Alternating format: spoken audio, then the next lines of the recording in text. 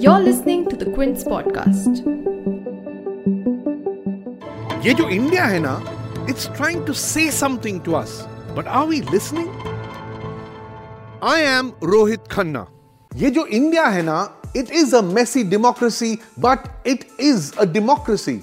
Some countries are still stuck with kings and sheikhs. Some are sham democracies with a single leader for 25-30 years. Some are out and out military dictatorships.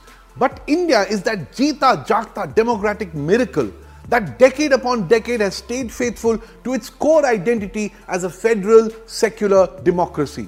Also, few would argue against Narendra Modi's diplomatic successes. He has hugged his way into the good books of countries as opposed to each other as Israel, Saudi Arabia and Iran. He has entertained both Xi Jinping and Trump in Ahmedabad.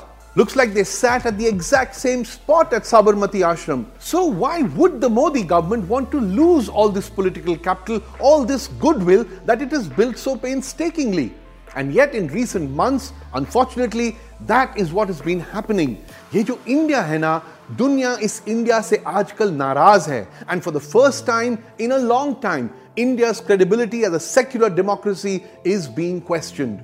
For instance, the United Nations High Commissioner for Human Rights plans to appeal in India's Supreme Court against the Citizenship Amendment Act. She says the CAA is fundamentally discriminatory and breaks away from our long tradition of secularism. Then, Bernie Sanders, who may be the Democrat candidate for the US presidential elections, if he beats Trump, he will be the US president. So he's someone Modi can't ignore.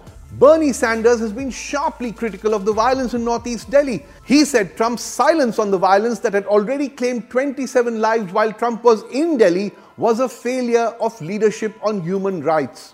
On the 2nd of March, in Britain's House of Commons, their Lok Sabha, Labour, Liberal and Conservative MPs were all critical of CAA and the violence in Delhi.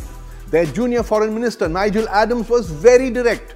Yes, India is a big market, but Britain will not pursue trade to the exclusion of human rights. One MP described videos that showed shocking orchestrated sectarian violence.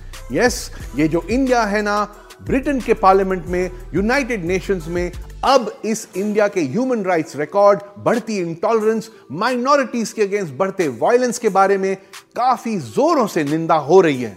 We may chest thump and say, as our foreign ministry has said, to the UN's Human Rights Commissioner, to Britain's MPs and ministers, or even to Bernie Sanders, don't comment on our internal matters, you have no say here. But are we sure we can ignore or rubbish their views? Goli Maro Gaddaron ko as a slogan failed to win the Delhi election. Now it is even changing the world's perception of India.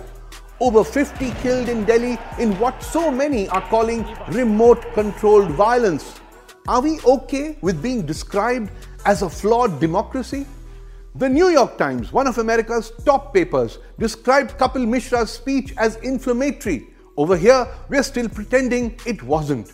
The New York Times and other publications have witness accounts of the police doing nothing as mob violence spread. Over here, not a single cop even suspended so far. The Washington Post says secularism has been the big casualty under Modi's rule. Der Spiegel, Germany's biggest news daily, said anti-Muslim rhetoric has worked within India but has harmed India's reputation abroad. The Times from London commented on how Modi ji stayed silent even as the death toll mounted in Delhi. The Economist said this: Modi's sectarianism is eroding India's secular democracy. Should we ignore or trash the views of some of the world's most respected media? Dismiss them also as prostitutes? Keep our blinkers on and believe only what the Godi media is saying? Let's see what some of our neighbors are saying. Stop the massacre of Muslims in order to prevent India's isolation from the world of Islam, says Iran's supreme leader Ayatollah Khamenei. Just 3 days after Iran's foreign minister, such strong words repeatedly from a friendly nation. And Iran matters as a counter to China's influence in Pakistan. Are we ready to endanger this friendship?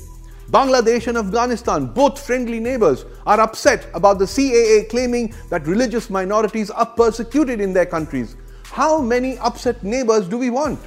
एक बड़े bank का ad है which talks about रिश्तों की जमा पूंजी. That's how we could describe India's diplomatic relationships around the world. Do we value these relationships? If we do, then we must pay attention and respond to what's being said about us, even when those voices are critical.